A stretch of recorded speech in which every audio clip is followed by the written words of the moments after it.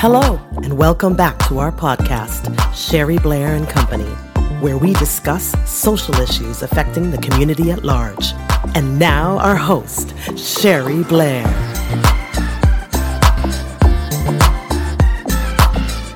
Hey, this is Sherry Blair bringing you a daily dose of positivity. We are in spring into clean, positive, and rational living.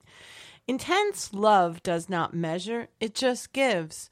That comes from the beautiful knowledge and wisdom and spirit of Mother Teresa. Let's dive a little deeper with that one. How can you intensely love yourself? In loving yourself, you open yourself up to radiating love around you at home, at work with friends, in your playtime, and with acquaintances. This is not something for which we are all given tools for, this practice of self-love. But to love others, we need to love ourselves unconditionally.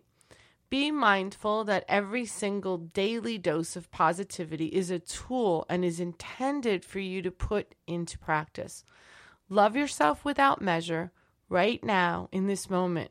Write down and commit to one thing that you will do today to love yourself more.